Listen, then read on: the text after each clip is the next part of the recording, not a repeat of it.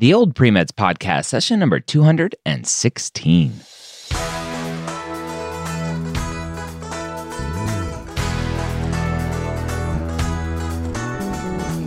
You're a non-traditional student entering the medical field on your terms. You may have had some hiccups along the way, but now you're ready to change course and go back and serve others as a physician. This podcast is here to help answer your questions and help educate you on your non-traditional journey to becoming a physician. Welcome to the Old Pre-Meds Podcast. My name is Dr. Ryan Gray, and I'm excited to bring you another great question from our forums over at premedforums.com. If you haven't been over there in a while, or if you've never been over there, we are on a brand new forum platform that is much prettier, much cleaner, much more useful. So go check it out again, premedforums.com.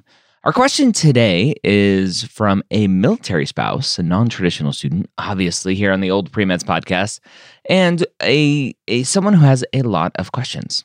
She starts off saying, I'm 27, white female military spouse, mother of one, due with a second one not too long after this episode comes out, actually. And she has a few questions.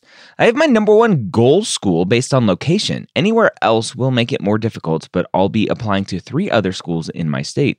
If one of the biggest reasons I want to go into medicine is my kids, should I reveal this to my goal school? I've heard if they don't accept you because of it, why would you want to be there anyway? And I understand that, but I really want to go into this specific school. I'm just afraid something will be missing from my story if I don't reveal that, but I don't want them to think I won't be able to handle the load. Number 2, I'm really nervous about my GPA. It's not up to med school standards. The median for my goal school is 3.6 to 3.7, so I'm below that. Well, guess what? So is 50% of the other students. I'll keep reading. I know a strong MCAT won't necessarily make up for it. I detailed my background below. Any suggestions on how to be a stronger applicant aside from filling in the obvious gaps where I mentioned 0 hours below and getting a strong MCAT. And number 3, I took 2 courses toward my MBA 4.0 a year ago because my company paid for it. I decided, no, I don't want to continue down my current path, so I'm not going to continue this program. I'm going to work towards medicine. Does this look as bad as I think it does? Like, I have no idea what I want to do. I'll answer that one right away. No, that's not a problem. Don't worry about it. All right.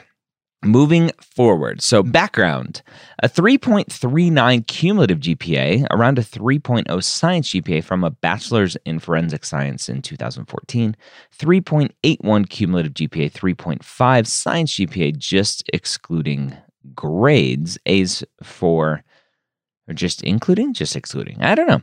A's for research from master's in chemistry in 2016, Masters of Philosophy because I left after becoming a PhD candidate when I finally knew I didn't want to go into research or industry, and I didn't write a thesis. Not smart, I know. No, it's fine. Stop beating yourself up.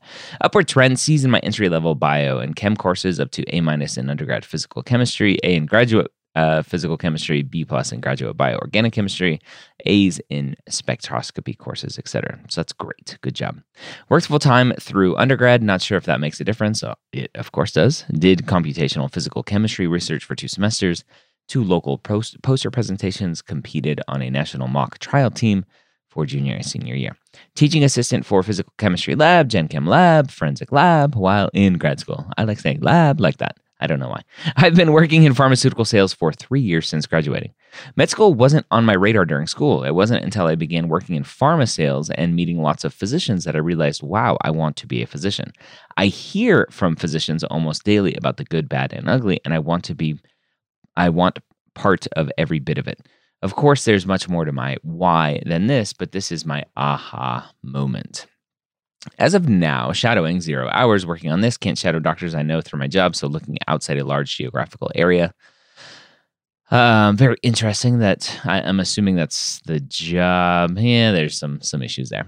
Clinical 0 hours, took EMT exam yesterday, so pending results. I'll get my hours through this. Volunteer 10 hours in training for multiple other opportunities, so I'll have at the very least 400 hours by the time I apply in June 2021. 3 different nonprofits for over a year each. And research, a few thousand hours. MCAT test date January 2021, applying June 21 for 2022 admissions. All right, so this student has a lot going for her and obviously some huge glaring issues in my mind. With that being her reason why she's doing this. Right? She has zero clinical experience and zero shadowing hours. When someone comes to me and says, I want to be a doctor, I've never shadowed, I've never gotten any clinical experience, I immediately say, like, how do you know? It's impossible for you to know that this is something. You may think you want to be a doctor, but you don't know that you want to be a doctor until you get that experience and you can go, okay, I've seen it, I've done it, I've seen, as she said, the good, bad, and ugly, but she's being told this by the physicians through their own lens and their own experiences. That is why clinical experience and shadowing, I will continue to scream it from the rooftops. And I don't know how you friends up north in Canada deal with this, but to become a physician, you really need to understand what it's like to be a physician. You need to shadow, you need to get clinical experience. Does that mean that every student accepted to medical school has shadowing and clinical experience? No. I feel sorry for those people, though, because I would love to follow up with those people in 10 or 15 years to see if they actually enjoy their job. I'm sure a percentage of them will, but I would love to compare them to a control group of those who did get whatever clinical experience and shadowing, wherever we draw that line. It would actually be a really, really good research experience, research topic to determine, are these people more prone to burnout? My hypothesis is that yes. If you are not getting clinical experience in shadowing, clinical experience or shadowing, not and shadowing, clinical experience or shadowing. No, and shadowing. Yes, you need both of them. I think you need both of them. If you are not getting both of them and you get into medical school and you come out and you practice and you're like, well, shoot, this isn't what I thought it was. This isn't what the doctors told me it was when I was a farm rep, right? You need to go out and experience this yourself. So right off the bat, for me, grades are not an issue. 3.81 master's in chemistry. I'm assuming the master's was finished. It looked like she was on her way to a PhD. She stopped, so she only got the master's, which is fine. I don't understand the 3.5 just excluding grades for research.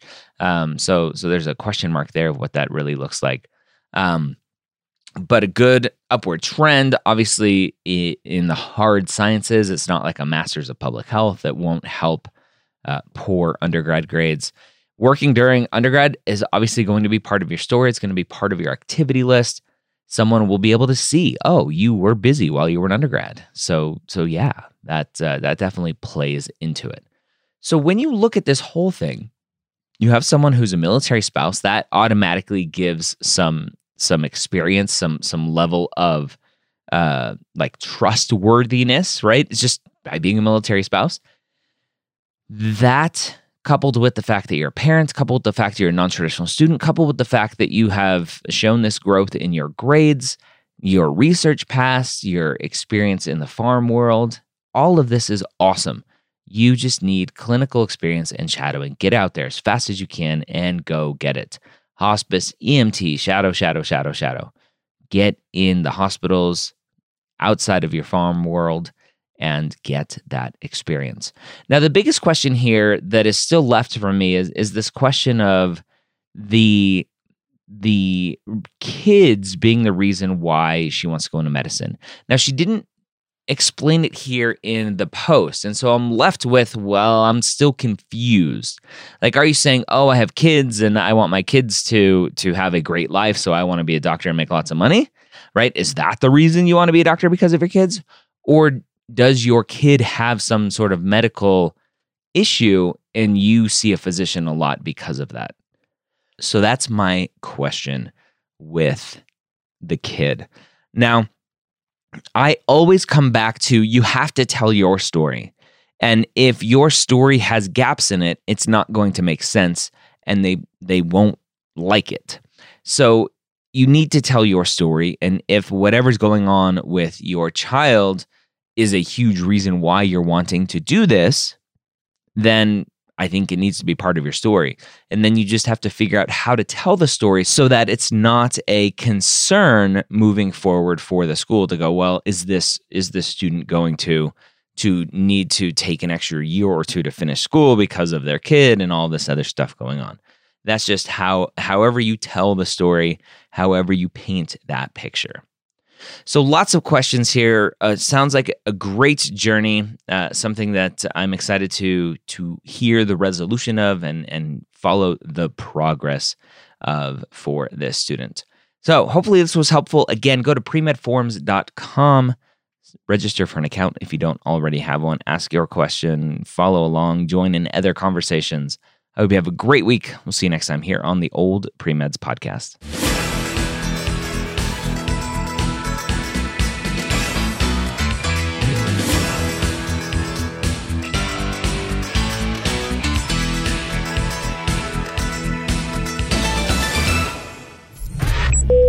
This is MedEd Media.